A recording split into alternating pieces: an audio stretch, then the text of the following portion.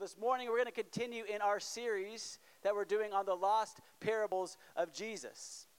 And we're going to actually talk this morning about the parable of the lost coin. Now, I realize some of you may not have heard or may not remember the parable of the lost coin because, to be honest, it's the least popular of the three. And I realize that in just saying that, it probably makes this sermon a little less enticing to you. But I want you to stick with me because I think there's a very specific reason why this parable in and of itself is the least popular of the three. It's not just because the other two are so amazing. I think there's an aversion we have towards this parable, which I'll get to here in a minute. But what I want to make sure you understand first is that this parable is one of three parables that we're looking at in this series. And they were all told by Jesus as three parts of one message. Does that make sense? It's not the beginning, middle, and end. It's three separate stories that are part of one message. And that message actually is best summed up by Jesus' words a little bit later in the Gospel of Luke, Luke chapter 19, when he says that his mission is to come and seek and save the lost. And so when you read each of these parables on their own, right, that message, it comes through loud and clear, that Jesus' mission is to seek and save the lost. But what happens when he communicates that message through three different stories is that we see Jesus is telling us something specific here. He's saying, hey, not all lost people are the same kind of lost. Right? There's some nuances there. And since not all people are the same kind of lost, they can't all be found the same way either. Are you guys tracking with me so far this morning? See, some people are lost like sheep. If you were here last week, Pastor Josiah preached on the parable of the lost sheep. And we learned that these sheep, they know that they're lost. That's not the problem. The problem is they don't know how to make their way back. They don't know how to be found. Right? They want to be found, but ultimately they need someone to show them the way. But some people are lost like the coin that we're going to consider today. In the fact that they don't know that they're lost. They don't know that they're lost, but they still hold great value, which means that we must go in search of them. Do you see the difference? Next week we'll look at the lost son, or what you may know as the prodigal son. And we'll see that those are the ones who, they know they're lost, but they also don't want to be found. They require a different kind of pursuit altogether. So again, with each of these parables, each of them on their own, they're incredible, and they speak to God's heart for us, his pursuit of us. But if we just sort of cherry pick them out of context, we miss seeing the fullness of God's pursuit of each of us. We miss seeing the very passionate and personal pursuit that Jesus has of each of us. So as you get your Bibles or your Bible apps out, and as you open them up to Luke chapter 15, I want you to view this story not as a story on its own, but actually as a continuation of the story we looked at last week. If you remember, this is a message that Jesus is giving in response to criticism that's coming from the religious elite of his day. This is essentially coming from a bunch of pastors or denomination leaders or whatever the equivalent might be today. These are scribes and Pharisees who are intent on following the law down to the letter. And so these people then, they were upset that Jesus was spending time with what Luke refers to as sinners and tax collectors. And so with that criticism, it compels Jesus to share these stories, this trio of parables. And he begins by sharing the parable of the lost sheep, right? Where the shepherd goes, he leaves the 99 to go in pursuit of the one sheep that went astray. And if you pay attention carefully to what Jesus does here, he's not just expressing his heart for those who are lost, he's painting a picture of what our pursuit of them should look like. Only Jesus could do this sort of thing, right? I could certainly never do it, but as he preaches, he both shares his heart for the lost, and he shares what it should look like, our pursuit of them. So this is just one short story, just three simple verses, but Jesus is going to use it to share his heart, but also to equip and to empower those of us who have been found to join him in his mission. So we're going to look at that story together in just a moment. But first, let's come before the Lord with a word of prayer. Father, we are so grateful just to be gathered here today in your presence. What a joy it is, Lord, to love you, to worship you, to be pursued by you. Lord, I ask you would just use this time. Would you speak to us through your word? Would you reveal to us more of who you are so that we might come to know you more and to love you even more deeply? I ask this in the name of your son, Jesus. And all God's people said, Amen. All right, Luke chapter 15, beginning in verse 8, immediately following the parable of the lost sheep, Jesus says this, "Or what woman having 10 silver coins, if she loses one coin, does not light a lamp and sweep the house and seek diligently until she finds it? And when she has found it, she calls together her friends and neighbors, saying, 'Rejoice with me, for I have found the coin that I had lost.' Just so, I tell you, there is joy before the angels of God over one sinner who repents." So Jesus follows the same format that he followed with the lost sheep, right? Something is lost, it's sought after, it's found, and then a celebration ensues. Only if we're being honest, this story isn't nearly as dramatic as the one with the lost sheep, right? I don't have a fuzzy little sheep up here, no cute video like Pastor Josiah had. It doesn't really tug at our heartstrings the same way, does it? But I think if we understand the context, we'll see that there is a whole lot more going on to this story. So I want you to stick with me here because there is so much to be found in the context. Let's talk first about the woman. We don't really know a whole lot about this woman other than the fact that she's a woman and she's got 10 coins, right? Jesus doesn't give us any more detail, but the simple fact that she is a woman tells us a whole lot about Jesus because Jesus chooses a woman to be the hero of this story. If you remember back from last week, Pastor Josiah talked about how it would have been a big deal for Jesus to put the shepherd as the hero in the first story. Well, it would have been just as big a deal, maybe even bigger, the fact that Jesus here chooses a woman to be the hero of the story. See, these scribes and these Pharisees, they didn't exactly hold women in high regard. So basically, Jesus is doubling down here. After choosing the shepherd, he chooses yet another overlooked hero. If you studied God's word, you know this isn't anything new now, is it? God relishes in using those who are overlooked to accomplish his mission. We see this in Joseph. We see this in King David. You see this all over the place in his word. That's what Paul talks about in 1 Corinthians when he says, God uses what is foolish in the world to shame the wise, and what is weak in the world to shame the strong.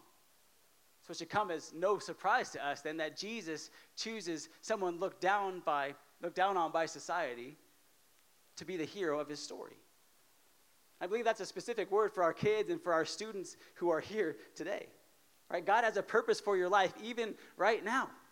You don't have to wait until you're grown up, whatever that means. Right? Because we worship a God who loves to work through those who have been overlooked. So again, we don't know very much about this woman, but we do know a little bit about these coins. What we know is that this wasn't just any ordinary coin that she lost. See, in those days, it was customary when you were going through the marriage process for the groom to give to his bride this headdress. And this headdress would have 10 silver coins on it. The silver coins in that headdress, they weren't just like decoration. This was actual currency. It's called a drachma, and it was worth roughly about a day's wage. So a headdress like this would have pretty significant monetary value. But it also held really significant sentimental worth. Married women would wear this very regularly as a symbol of their marriage, very much like we wear a wedding ring today. So you can imagine now why losing something like this would be a big deal, especially in a male-dominated culture, a honor and shame-based culture like this one. This was not just any ordinary coin. This would have been very bad news for this woman. So this is the lens that Jesus' audience is viewing this story through. They know that this story is about more than just this woman losing a simple coin. In fact, this story isn't about a coin at all. Because if you haven't gathered this yet, this lost coin represents a person. That's why Jesus ends this story the same way he does with the others, in the celebration over the sinner who repents. This story is not about a coin. It is about a lost child of God. This story is about someone in your own life who is lost. So I know it may be hard for us to relate. This one may not tug at our heartstrings the same way that the sheep or the lost son does. But don't lose sight of the fact that this story is about a lost child of God. So as we look closer now to the story through this lens, we're going to see two simple truths that emerge through this story. Two simple things that set it apart from the sheep we talked about last week. The first truth is that the coin didn't wander. See, if you remember from last week, the sheep wandered off into the field on its own, but the coin was lost right at home. And this is a word for the Pharisees and for the scribes who were listening, right? Because there may have been very little the shepherd could have done to keep that sheep from going astray. But that coin didn't lose itself. I actually think that's why Jesus chooses an inanimate object here, because it removes any excuse that we have for losing it. Think about it. You can't blame a coin for being lost. But what you can do is you can hold accountable those who are responsible for it. Do you see that? That's what I believe Jesus is doing here. See, on a practical level, this woman, she represents the church, the body of Christ that's been entrusted to care for this coin. It's been entrusted to care for God's children. In fact, if you look throughout the New Testament, the church is often referred to as the bride of Christ. So there is symbolism happening all over the place here. But the fact that this inanimate object was lost in a familiar place, that tells us all we need to know. This coin wasn't lost because of something it had done. It was lost as a result of the carelessness and the negligence of those who were responsible for it. Jesus is giving a direct word to those Pharisees. But if we pull ourselves back, we're like, okay, how does this apply to our lives today? Because at first glance, it doesn't seem like we are at least as blatantly careless with the lost who are around us. However, if we took a look, a layer beneath the surface, we'll come to find that many times we have the same casual and indifferent attitude towards the lost people among us. I want to help illustrate this point so you kind of understand what I mean. That's where this watermelon comes in. I know y'all have been waiting for this.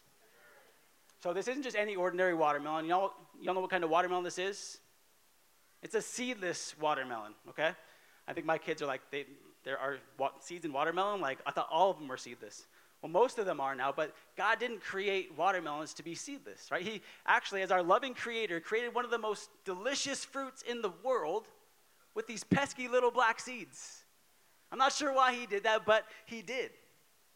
And if you've ever taken a bite into one of those seeded watermelons, you know just how unpleasant that experience can be, right? They're almost impossible to eat, at least while maintaining any sense of dignity. And so what happened was about 100 years ago, Japanese scientists, they discovered a way to make watermelons seedless. Can we praise God for those scientists, right? But I want you to notice what happens if I'm to cut into this watermelon.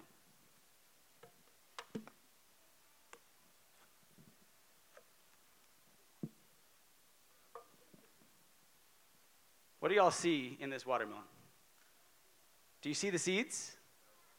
There's still seeds that are in here. If you've eaten a seedless watermelon, you know there's these little white edible seeds. They're tiny. You can work your way around them. But what would happen if I tried to plant one of the seeds in this watermelon? Nothing, right? Nothing would grow. I could water it all I want. Nothing's going to grow because it's a sterile seed. The seeds of this watermelon cannot and will not produce another watermelon. And unfortunately, this is the kind of Christians filling most churches today. See, what we've done is similar to what's happened to this watermelon. We have re-engineered Jesus' mission to seek and to save the lost. Do you see that? We've removed all the challenging parts, all the parts we don't like about it, all the undignified things about it. We've created a bunch of comfortable Christians. It's not that the church isn't producing Christians. The church has done a really good job of doing that, I think, especially lately, right? We've got so many tools at our disposal, so many great preachers. We've got technology and social media. It's getting the word out like never before. But we're not making disciples who make disciples.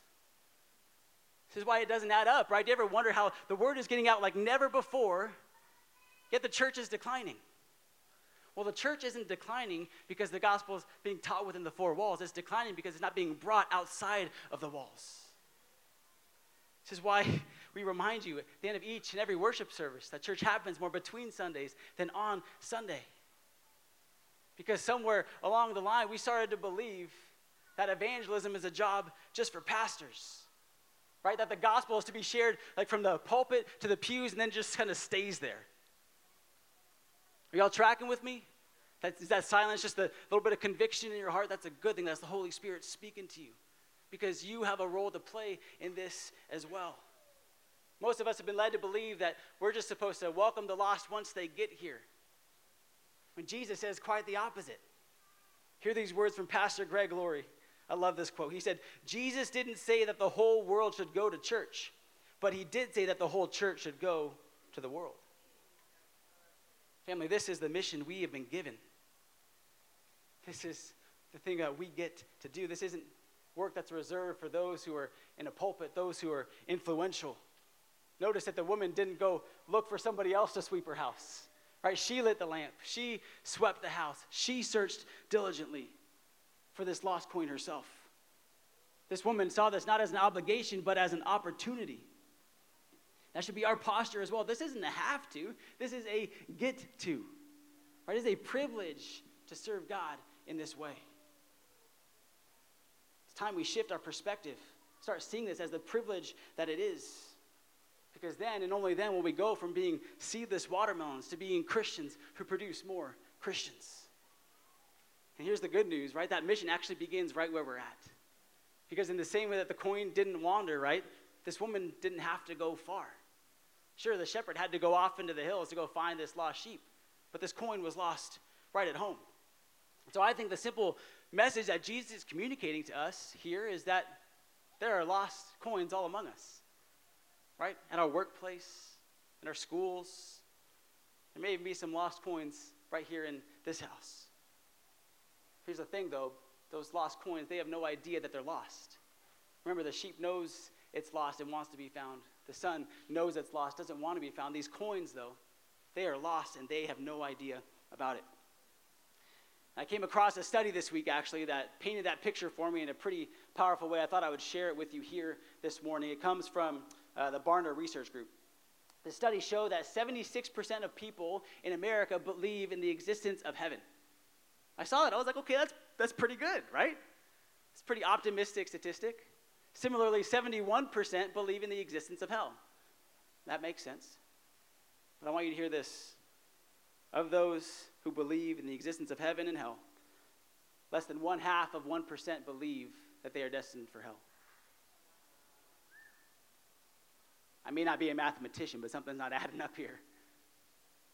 Either there's a lot of closet Christians out there, or most people have no idea that they're lost. And even worse yet, they have no idea of what will happen if they stay that way. See, family, this is where the story diverts from the story of the lost sheep. Again, it may not tug at your heartstrings, but what this is telling us, what Jesus is telling us, that the stakes have been raised in this scenario. The intensity is going to be ratcheted up. Because those who don't know they're lost, they require a different kind of pursuit altogether. And I think that's why Jesus gives us insight into what that process looks like. If you remember last week, the shepherd, Jesus says, just goes off and finds a sheep. We don't hear about that journey or what he did, but here, Jesus gives us a play-by-play of what this woman does. Gives us 3 very purposeful steps this woman takes to pursue that lost coin. So this is where we start to get a little bit introspective and understand that these are the same steps we can take to pursue the lost coins in our own lives. So let's take a look now at how this woman responds after she loses the coin. The first thing she does, the very first thing, is she lights a lamp. Now, to be honest, this was pretty much a no-brainer because in those times, homes didn't have like the overhead lighting like we have in our homes or like we have here. In fact, they didn't even have any natural lighting either. All they had was little holes at the top of the walls. So like a little bit of light would come in, but really not a whole lot. So what happened is simple, right? This woman, she loses the coin, and she recognizes, hey, I'm working in darkness here. And so she goes and lights a lamp. She's never going to find that coin if she can't see it clearly. And the same holds true of us when it comes to the lost people in our lives, which is why our first instinct should be to light the lamp of Scripture, to look to God's word to help us see.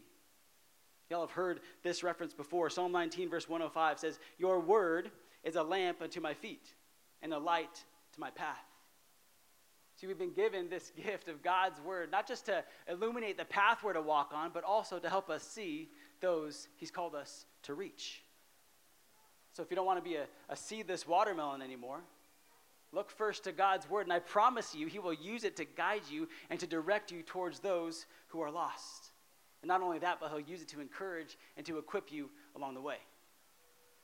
Now, that's a very pastor response. I get that. Like, read your Bible more often. So I'm going to get a little bit more practical here. And I want to encourage you by showing you a picture of what this lamp actually looks like.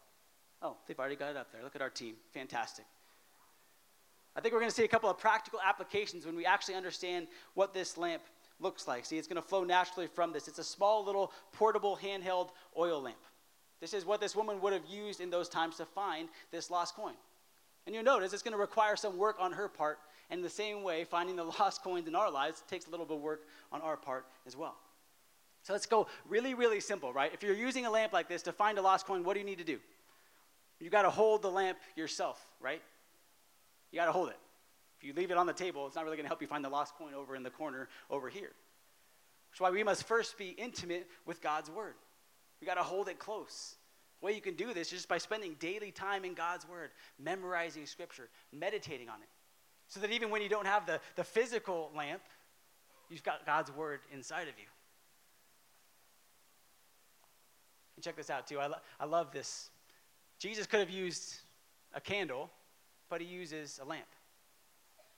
And this may be my own perspective, so just take it for what it's worth. But if he would have used a candle, that candle would have had a predetermined lifespan, right? You got a candle like this big, once it goes down, it's out and the light is gone. But instead, he uses an oil lamp. An oil lamp can really last forever as long as there is oil being poured in. I think some of you know where I'm going now. That oil is the power and the presence of the Holy Spirit. The power and the presence of the Holy Spirit who governs us, who guides us, who illuminates God's word for us. When we have the oil of the Holy Spirit pouring into our lamp, we will always be directed where we need to go. And more than that, right, the oil of the Holy Spirit in our lives illuminates our very lives to carry the light to a dark and dying world. See, I believe this is what Jesus meant when he said in Matthew 5 that you are the light of the world. He said, a city set on a hill cannot be hidden, nor do people light a lamp and put it under a basket, but on a stand. And it gives light to all in the house.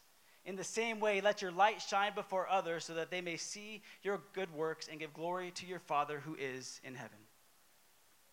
So we begin by lighting the lamp of God's word, but we also recognize that we too are to bring that light to the world.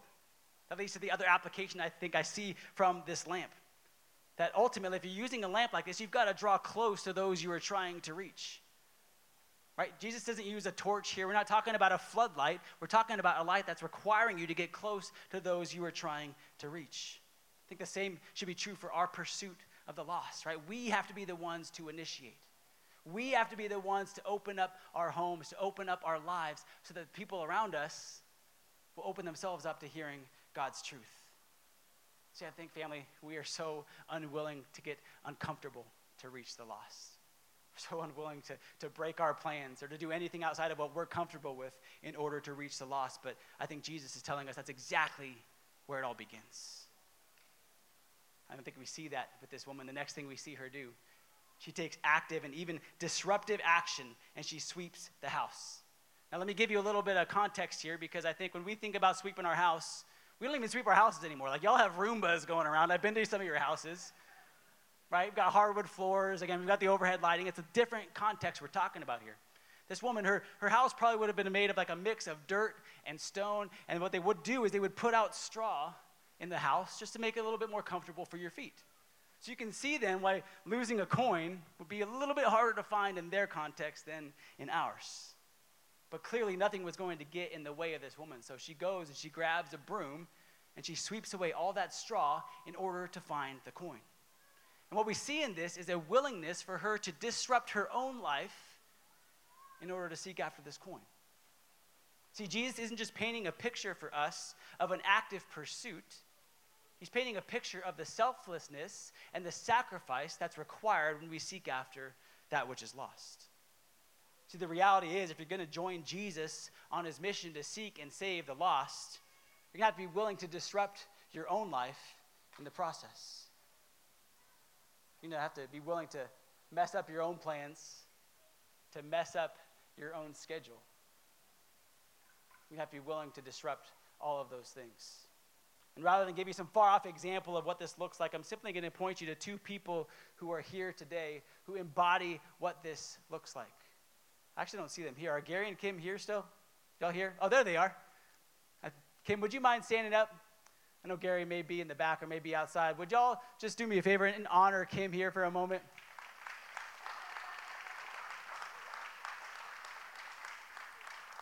Thank you, Kim.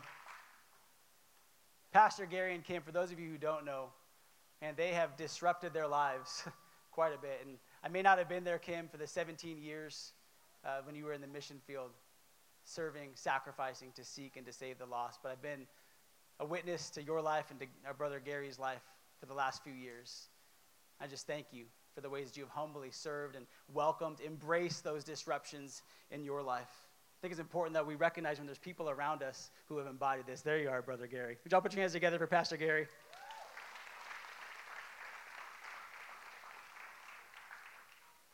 There are so many others here in our church family who have done this as well, but I wanted to point you to an example of what that looks like.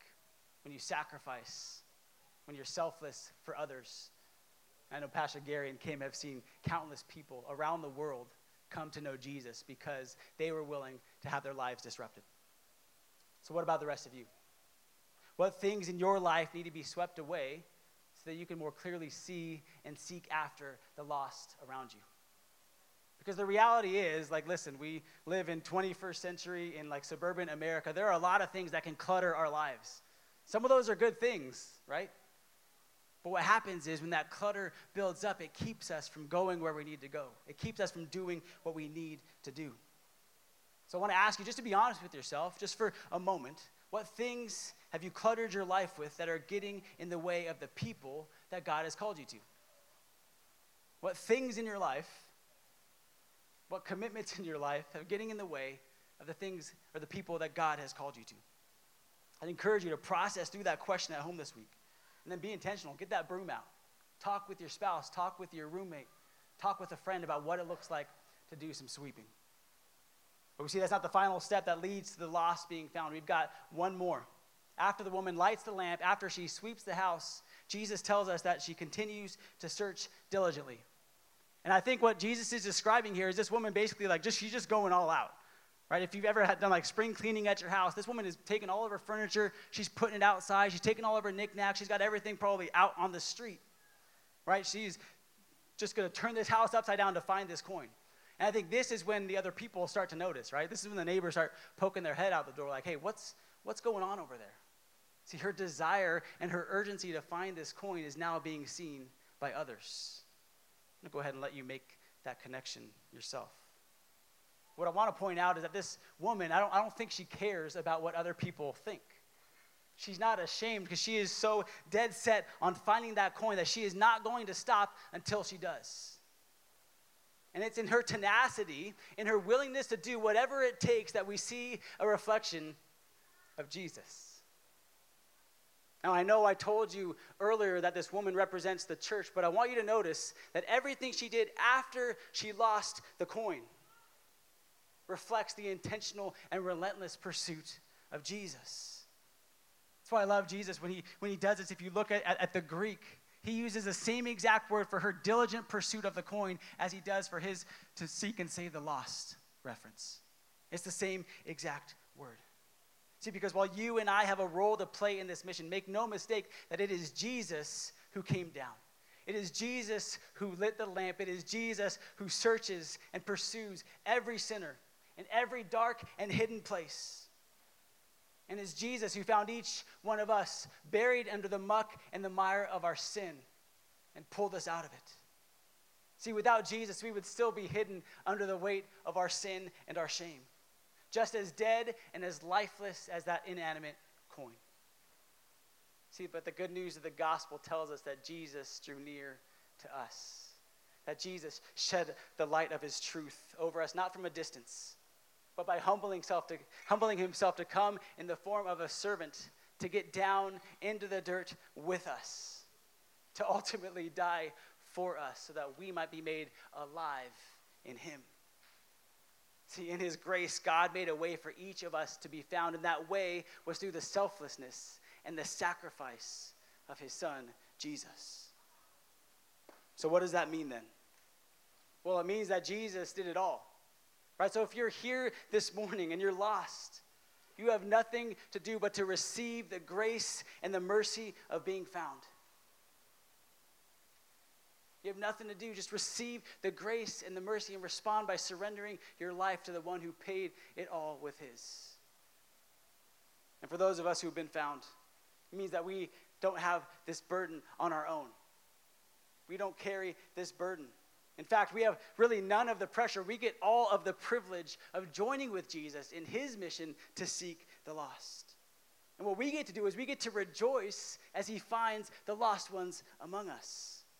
I don't want you to miss this part of the story, family. See, because as a church, we have the privilege of preparing our hearts and preparing our community to receive those that Jesus has found, to welcome them into our joyous celebration. So as I invite the band back up now, I want to just draw your attention back to verses 9 and 10. Remember, this story is all of 3 verses long, and Jesus spends 2 of those 3 verses talking about the celebration that happens after this lost coin is found. Hear these words from verses 9 and 10. It says, when she has found it, she calls together her friends, calls together her neighbors, saying, rejoice with me, for I have found the coin that I had lost. Just so, I tell you, there is joy before the angels of God over one sinner who repents. Now, in ancient times, this word rejoice, it wasn't that simple. It actually implied that there was going to be a huge party, a huge feast, that there would be food there. And so if you're drawing the connections here, it makes you wonder, why would this woman throw a huge party over a lost coin? Right? Chances are she was going to spend more on this block party than that coin was even worth.